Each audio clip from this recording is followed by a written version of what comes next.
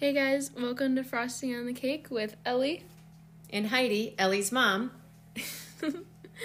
I hope you enjoy our podcast. We will be talking a little bit about ourselves, just different things we think of throughout the day, a little bit of Jesus sprinkled in, and who knows, we might even interview some people. Come along for the ride.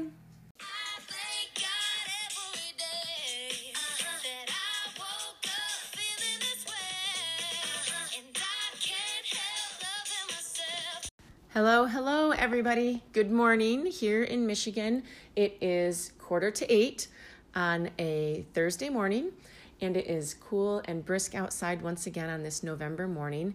But I just wanted to say good morning, good afternoon, good evening, greetings to you, and blessings on your day, evening, drive, walk, whatever you're doing at this moment listening to this.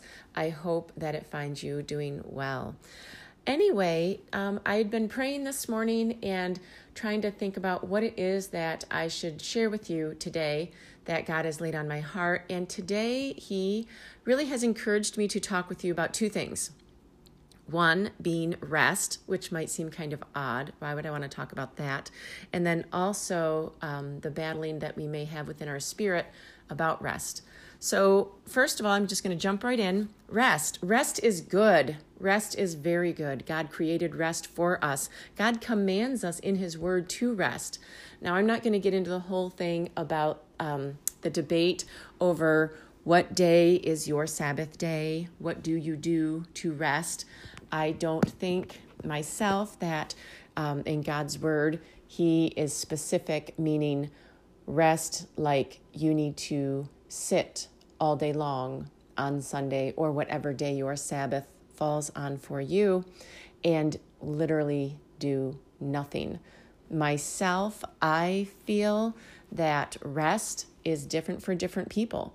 Maybe some people find it restful to do nothing. Maybe they're busy running and going all week long and they really just want to kind of stay home and have a day where they just relax and do nothing. Maybe they enjoy doing puzzles or going for walks or reading, or maybe they just want to sit in front of the TV and watch football like my husband sometimes does. And I put watch in quotation marks because that often means he's sleeping, whether it's on the couch, on the floor, in his chair, whatever. Whatever you find to bring your soul peace and rest, I think is what God's Word wants us to do on that Sabbath day, whatever day that is for you. And I say whatever day Sabbath day is for you. Most of us here in America, we celebrate our Sabbath, if you will, on Sunday. We get up, we go to church, and then maybe we spend the day with family or go for a family meal, or we just go back home. Other people have their Sabbath day on Saturday. I just learned the Jewish culture has their Sabbath day from Friday evening into Saturday. So whatever your Sabbath day is, maybe you have to work on Sundays, so your Sabbath day or day of rest falls during the week or on a Saturday. The point of having a rest day or a Sabbath day really is to set a day aside that is set apart from the other 6 days where we are to be working and accomplishing things, that we have one day that is set aside and set apart, that is holy, if you will, from the other days. Because holy and sanctifying a day means set apart, that you have something that is set apart from the other days where you rest. Now, here's the key for me, that when you rest in Him, so you rest in the Lord, you rest in God, you rest in the Spirit, and that day is set apart and sanctified and holy for you. I don't think it's super important as much as what day of the week that is, as it is what you do to set that part a day that you are resting in Him, that you are resting in the Lord, in the Spirit, and that you are doing things that sanctify that day and set that day apart. Now, I bring up rest, and I start with rest because I believe in our busy culture that we do not honor rest. We think that if you take the time to rest, and I'm not talking about vacationing, okay, because I do think that we as Americans do a pretty good job of vacationing. We're not the best at it. I know many of our counterparts across the world are much better at realizing that we work so that we can enjoy life.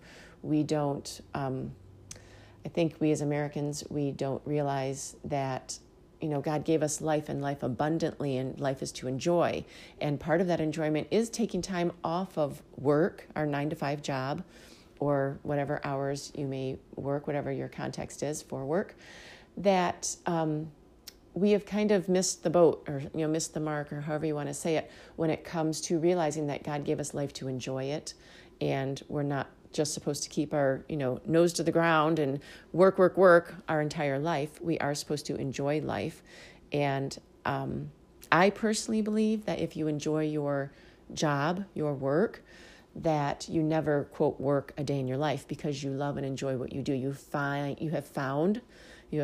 found, that's what I was trying to say, what the Lord has had for you as work that can be used as the tool for you to provide for your family the needs and necessities of life, but is also a vehicle in which you are able to honor the Lord with it, and you are able to tithe from that, but you also are able to enjoy life and vacation and relax. So when I say rest, I'm not meaning go on vacation.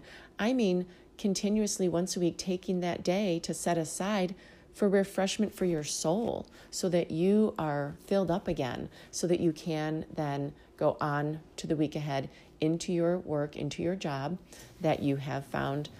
And hopefully you're able to do that job with joy, because it's not like work, something that you don't look forward to. I know for myself, it has taken me many, many years to truly find what it is that the Lord has called me to do. And since I have been doing that, I love my job. I love my work that the Lord has blessed me with. And yes, it's work, and yes, it's a schedule, and I have to commit to it and show up, of course, but I don't hate my job. Therefore, it does not make my spirit downcast.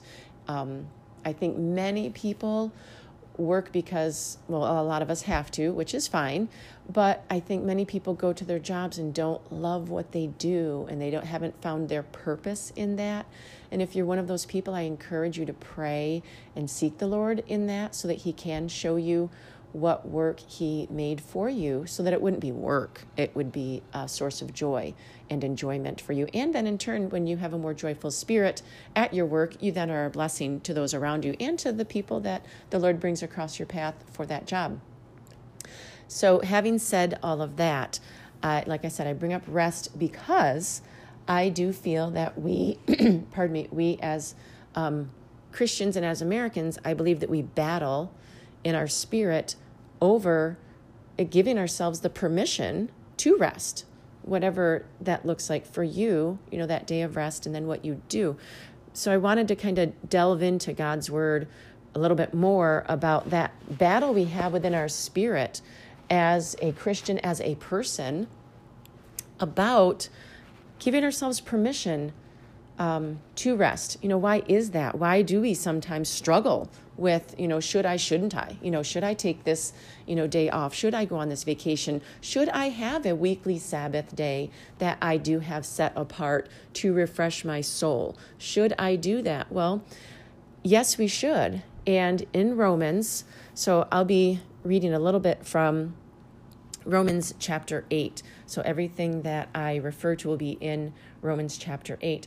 And what Paul is talking about is he's talking about this very thing. He's talking about this battle that we have within ourselves, that is the spirit against the flesh, and what that looks like. And I do read from the New King James Version, not because I feel like that's the only version of the Bible. I do not believe that at all. Just because I love the flowery words. I'm what I call a wordy. I love words, and I love the meaning of words, and I love to dig down deep into like the original Greek and the original Hebrew, and what does that really mean, and how was that word really meant. So forgive me if it's difficult to understand. I try to read it and explain it to myself as I read. So don't think I'm explaining to you. I'm explaining to myself as well as I go. So oftentimes I'll read a verse or two from the Bible from my New King James Version, and I explain it out loud to myself as I go. So forgive me if I start to do that. It's so I can understand what I'm reading also.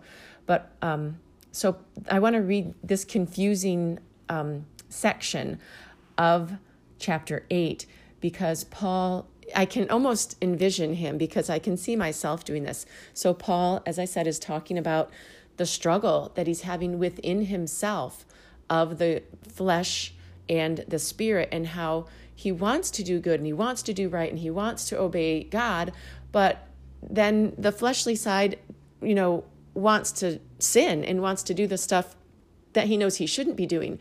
And I know that all of us can relate to that in different ways, whatever that context is for us in what we are walking through right at this very moment. We all can relate to that and point to that specific thing like, oh my gosh, yes, I understand, and I'm not evil and wrong and bad for having this struggle. I'm human, and it's okay. And at the end of the day, as a Christian, we understand that there is forgiveness and there is no condemnation in the Lord, but I'm getting ahead of myself. So I want to read, it is Romans chapter 8, and I want to start, I think I'll start here in verse 4. So it reads, I guess I should go back up to verse 3. For what the law could not do, in that it was weak through the flesh, God sending his own Son in the likeness of sinful flesh, and for sin, condemned sin in the flesh. So basically what, Paul is saying there is that, okay, you know what? In my flesh, in my humanity, I want to sin. But you know what? God sent his own Son, Jesus, in the casing, if you will, of sin, which is flesh, human flesh.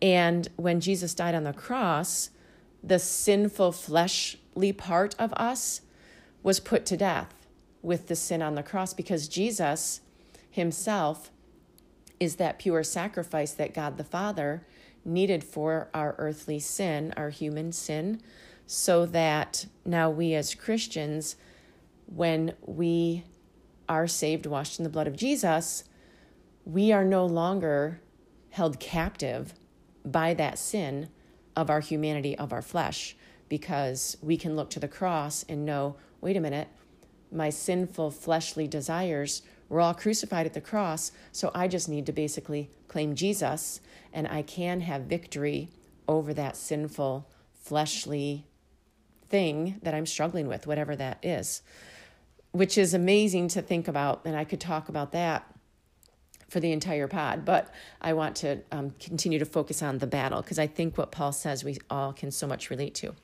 So then verse 4, that the righteousness of the law might be fulfilled in us, who walk not after the flesh, but after the Spirit. So basically, again, he's saying as Christians, this law can be fulfilled in that we can have victory because we are striving or trying to walk after the Spirit that is now newly living in us as a born-again Christian. We have the Holy Spirit living within us, so we have kind of the weapons, if you will, to battle against those fleshly desires, which I don't know about you, but I'm very thankful for. Verse 5, for they that are after the flesh do mind the things of the flesh. So if you're trying to be fleshly, you're going to be, and you're going to listen to that sin, and you're going to go do that. But they that are after the Spirit, the things of the Spirit. So when you're trying hard to do something that you know is right and you feel that inner battle, you have the Holy Spirit within you that you can then glean from. So basically pray, Lord, help me, show me, guide me, and the Holy Spirit will show up and will help you and will guide you. I will tell you now, God will never lead you to sin ever, because God does not lead us to do things that go against his character. So if you're ever struggling with should I, shouldn't I, get to the core of the issue. What is this about? Is this something that I can do that will honor God? Is this something that will not honor God? If it is something that will not honor God and it's that easy, you can stop right there and know, okay, the Holy Spirit is giving me discernment that this is not honoring God, and I know that God will not lead me to do something that goes against his person and his character and his will. and knowing that this will lead me down that road, then no, I should not be doing this. Sometimes it is that simple. Other times it is not so easy, and maybe it's a gray area where you are unsure. And to that, I just say, give it earnest prayer and let the Holy Spirit guide you. And when you are not sure, do nothing. Do not do it. Wait as long as you can. Pause and continue to pray and truly ask the Lord to make it abundantly clear to you what you should do. But when it's a gray area and maybe it's a matter of interpretation, of God's word, go to someone maybe that you trust that will lead you in the right way, that you know that God would guide you. But don't trust that person. Trust the Lord to lead you, and trust that person in what they say, in that you will take it as advice and you will pray over that advice that they give you. Don't rely on it with the person. Rely on the word of the Lord, that he guides you in regard to the words that that person says and the advice they give to you. I hope that makes sense. Okay, verse 6. For to be carnally minded is death, but to be spiritually minded is life and peace. So to only live in the flesh and in the humanity and in the sin is going to lead to death, physical and spiritual death. But to be spiritually minded will give you life and peace.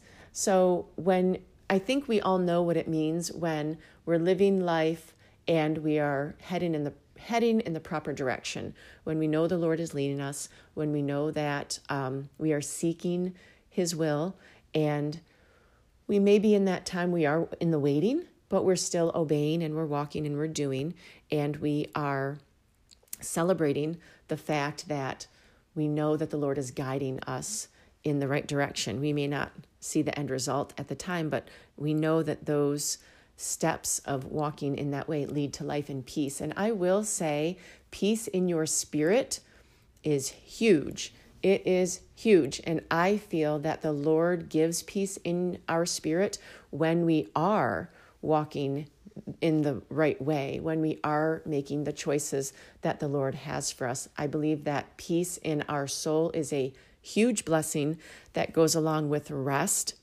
And I don't mean physical rest, but I mean rest in your spirit. When you just feel at peace, I truly feel that peace is a huge blessing from the Lord. And with that peace comes contentment and comes joy. Now, joy is not an emotion. Joy is a state of being.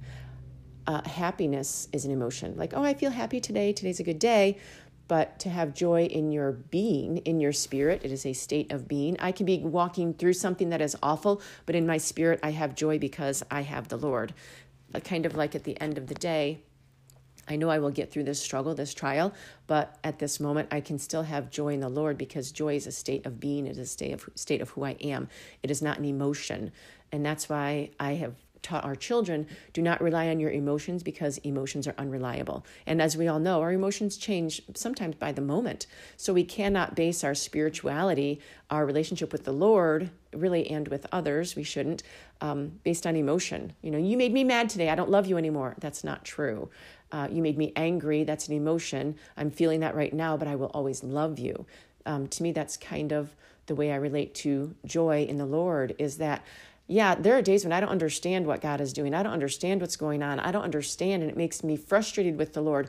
But I have continual joy with the Lord. Like when you get down to the core of it, he has blessed me with joy and love. Of course, I will always love God for the sacrifice that he has made for me. I will always love Jesus because of the sacrifice he has made for me. But it doesn't mean that my emotions don't ebb and flow and wane. And boy, aren't we glad that God is not human, and that God's love never changes, and that God is the same yesterday, today, and forever, and that he is always who he says he is, and he does not change like shifting shadows, as we do. Sometimes with our emotions, we wane with the wind. So anyway, so verse 6 was talking about, if you choose to be carnally minded, in other words, living in the flesh, it's going to lead to death. And if you choose to live spiritually minded, it will lead to life and peace. Great, amazing blessings. Verse 7 in chapter 8 of Romans. Because the carnal mind is enmity, I always struggle with that word, is enmity against God. Enmity just means it's against. So it's completely opposite of God and what he wants us to do, living carnally minded, living fleshly. For it is not subject to the law of God, neither indeed can be. So then they that are in the flesh cannot please God. So if you are living for sin and living for this world, you can't please God. And I want to interject in here, I myself, in my humanity, I can't please God. I can, though, as scripture tells me in Philippians, I can do all things through Christ who strengthens me. So you'll see the difference there, that in my fleshliness, in my own humanity, my good works are like dirty rags. But as a new creature, as a Christian, as someone who's washed in the blood of Jesus, as a born-again Christian, I can do all things, not through me, not because I'm so great, absolute opposite, zero truth in that, but I can do all things through Christ, my Lord and Savior, who strengthens me. So I am equipped with the Holy Spirit, which is the gift through salvation from God, salvation through Jesus, that I can do all things through Christ who strengthens me. I can't do all things in myself. That's not what God's word says. Oh yeah, Heidi can do everything through herself because isn't she so great? Wrong. Way wrong. Nope. In my humanity, I can do nothing. I can do nothing apart from Christ. And God's word tells me, however, through Christ, I can do all things, which I love. Like when I was training for my marathons, I would tell myself that verse over and over again, because, if you're a runner, you'll get to that point where you're like, okay, I'm done. But your body can give you more. So in your mind, you have to tell yourself you can go.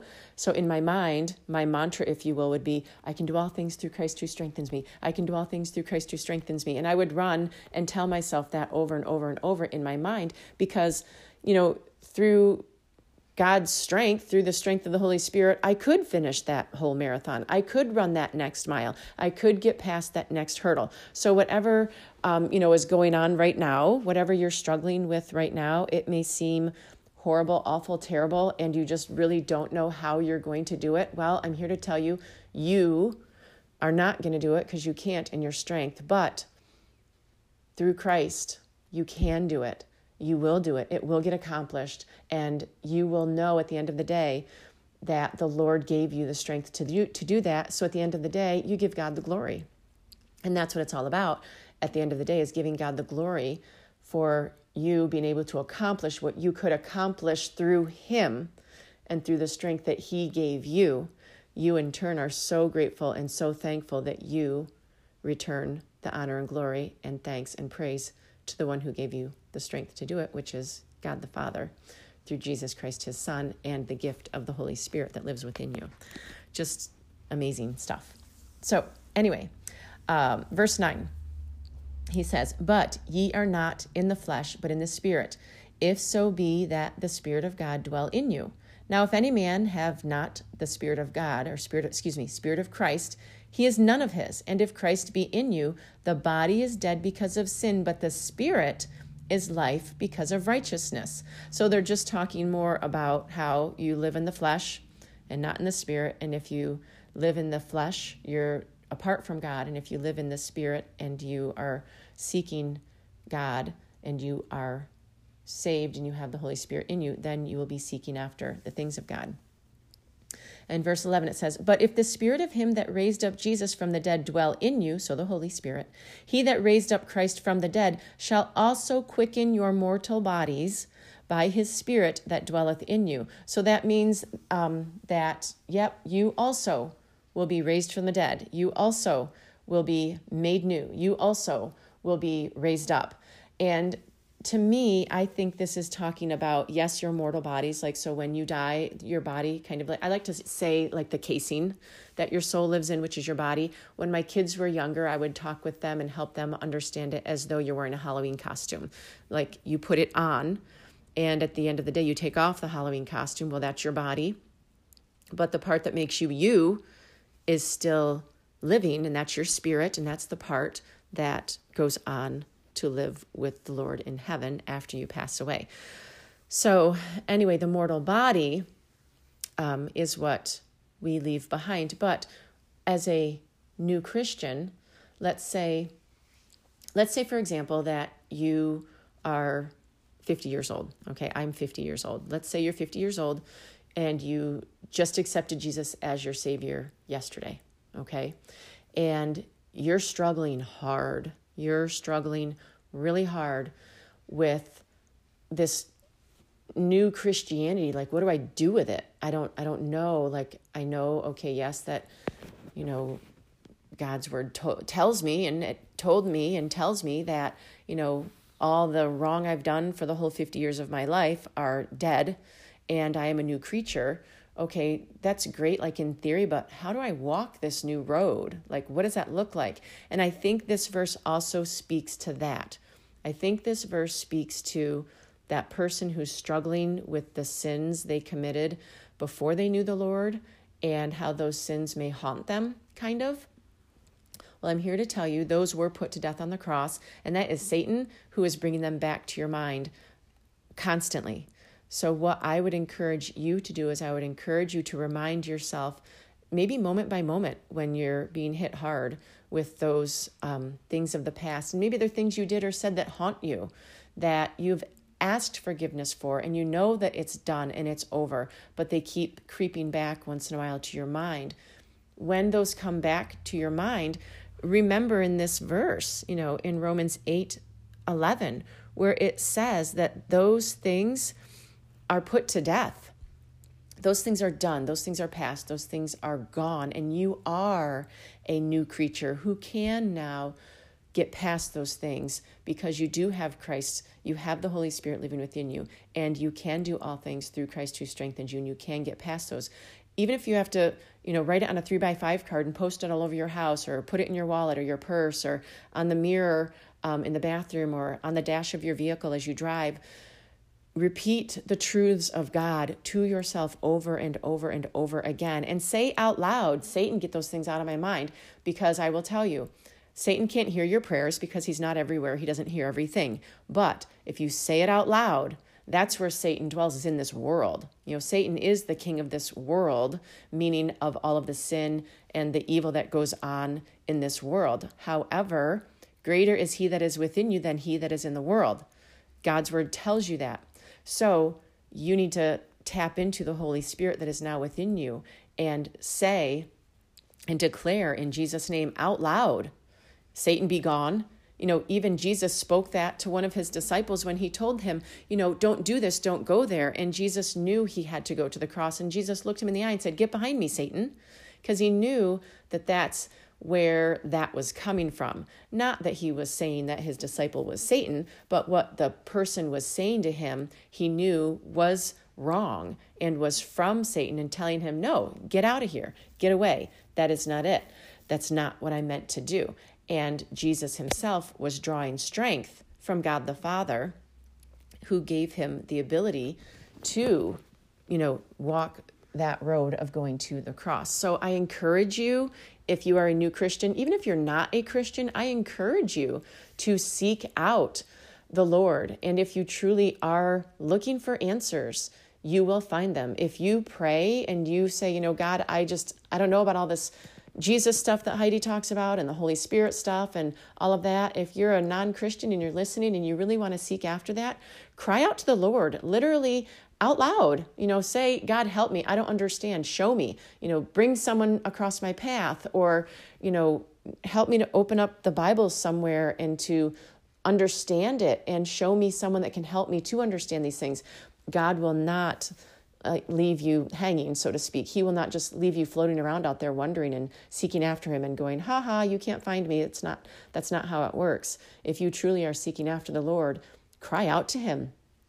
Ask him.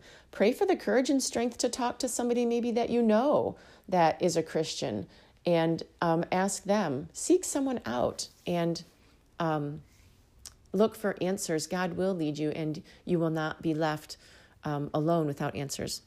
Pardon me. Oh, excuse me. Okay, so verse 12, chapter 8, verse 12. Therefore, brethren, we are debtors, not to the flesh, to live after the flesh. So this is the part where it gets all kind of confusing, and this is the part I just love and can so relate to.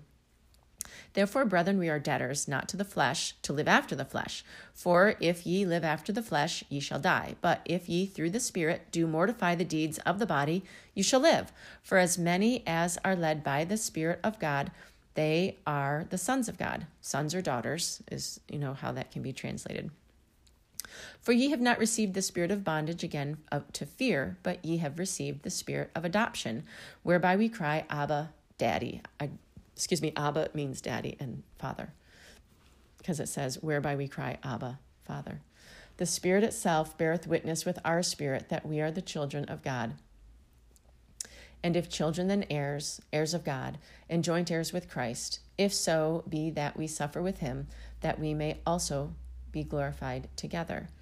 For I reckon that the sufferings of the present time are not worthy to be compared with the glory which shall be revealed in us.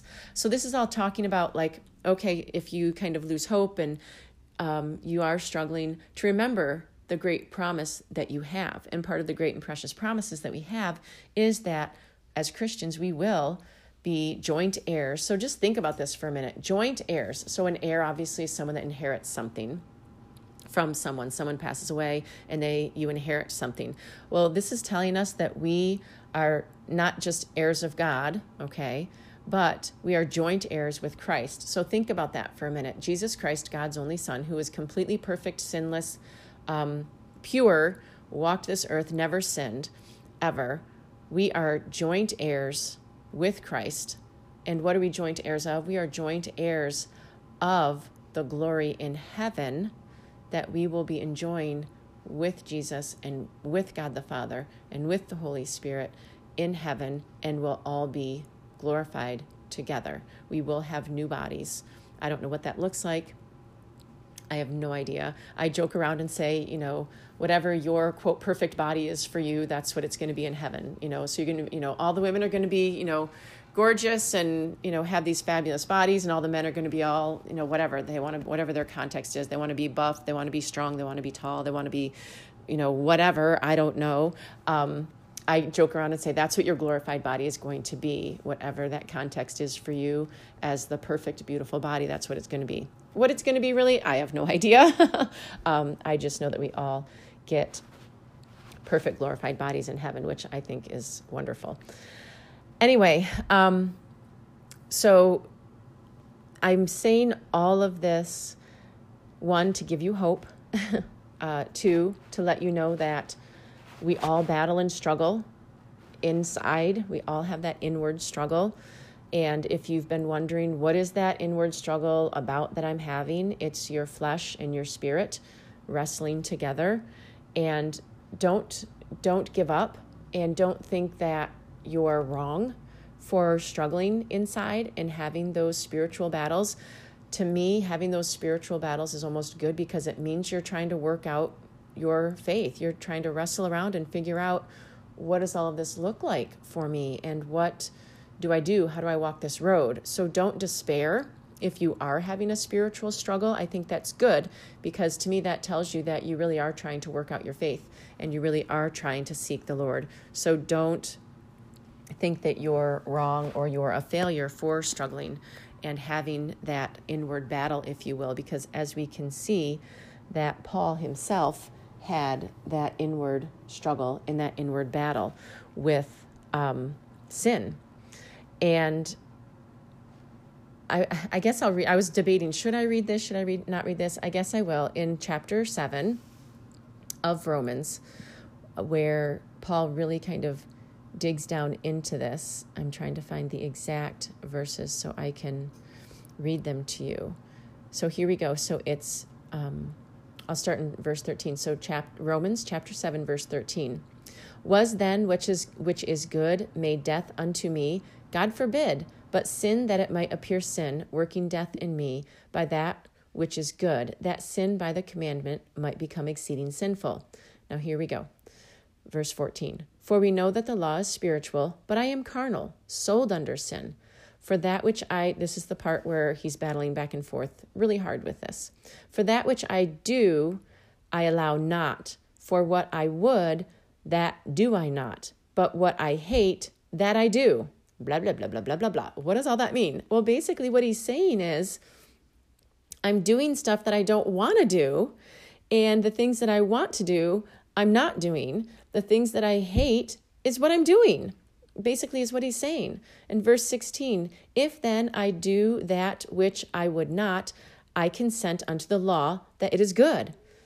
Now then, it is no more I that do it, but sin that dwelleth in me. For I know that in me, that is in my flesh, dwelleth no good thing. For to will is present with me, but how to perform that which is good, I find not. So basically in those few verses, what he's saying is, okay, I'm realizing that when I'm doing wrong, I'm doing that in like my humanity, in my flesh. And I feel like I can't do good. And he's realizing, well, guess what? You can't. What I had mentioned already, in my sin and in my humanity, I can't. However, there is hope, like I had said, because through Christ, you can do all things. And he's realizing that I can do good, but I have to find that good within me. And the good that is within me, any good and perfect gift is from above. And that's what he's realizing here is that, wait, I can do good. But I have to realize that the ability for me to do good doesn't rely on me. I have to rely on the Holy Spirit, the giver of good. I have to rely on God. Verse 19 of chapter 7, for the good that I would, I do not, but the evil which I would not, that I do. So he's going back to realizing, the stuff that I don't want to do, I'm doing. The stuff that I do want to do, I'm not doing. Verse 20, now if I do that I would not, it is no more I that do it, but sin that dwelleth in me. So he's realizing and recognizing that the bad that he wants to do, it's the sinful nature of him that is doing those things. In verse 21, he says, I find then a law that when I would do good, evil is present with me. So he's like, I'm trying to do good, but I can't shake this evil. Kind of like what I was talking about before when, you're trying in your humanity and you can't do it. For I delight in the law of God after the inward man. He's saying, but I want to do good. I want to please the Lord and I want to be happy and I want to do what is right. Verse 22, but I see another law in my members, warring against the law in the law of my mind, and bringing me into captivity to the law of sin, which is in my members. So he's saying, but I'm basically looking around and I'm like, golly, Ned, I can't seem to do good because, I feel like I'm held captive by this wrong and by this sin that I'm doing because I just seem to, like, my members, meaning like my body, my arms, my legs, my eyes, my ears, whatever, just can't seem to stay away from this. And it's, my body is doing this sin and I'm willing, like I'm trying to make my eyes not look at that or make my hands not do that or my feet to not go there, but I can't. And then at the end, not in the end, but verse 24, he says, oh, wretched man that I am. And I'm sure we've all felt that before, like, oh, I'm just so, we're very good at berating ourselves, like, oh, I'm so stupid or I'm so dumb or I'm so bad or I'm evil or I'm wrong or I'm unlovable. I'm here to tell you those are lies from the pit of hell. Not true. You are not unlovable. I want to tell a quick aside story here. So the school that I work in, the very first year I was there, I had a student who was adopted, wonderful young lady, third grader, and just a sweet, sweet girl, tried so hard. And I would talk with her mom and her mom said, this is awful to me and it brings me to tears. Her mom said to me, oh, yes, she was deemed by the state as unadoptable. What?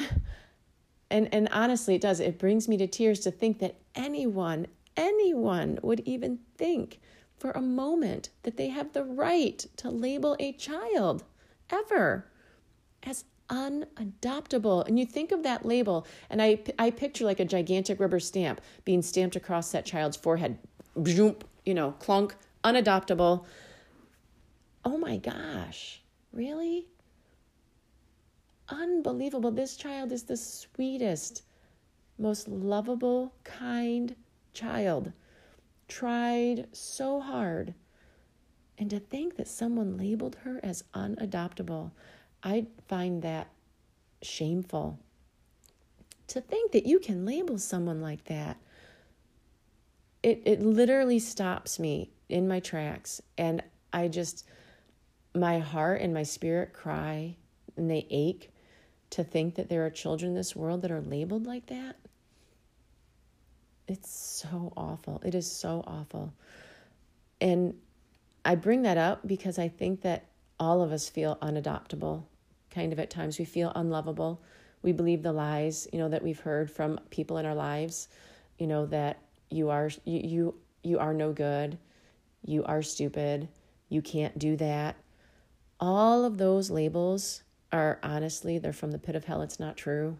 We all are adoptable. We're all adoptable into the family of God. Every single one of us. I don't care what our context is. I don't care what we look like, what we're shaped like, what our mental capacity is. I do not care.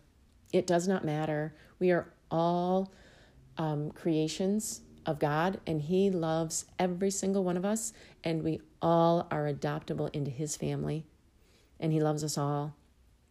And we all have said, as Paul did here in verse 24 of chapter 7 of Romans, "Oh, wretched man that I am." We've all told ourselves those labels, those things that we've been told by other people. "Oh, terrible person that I am.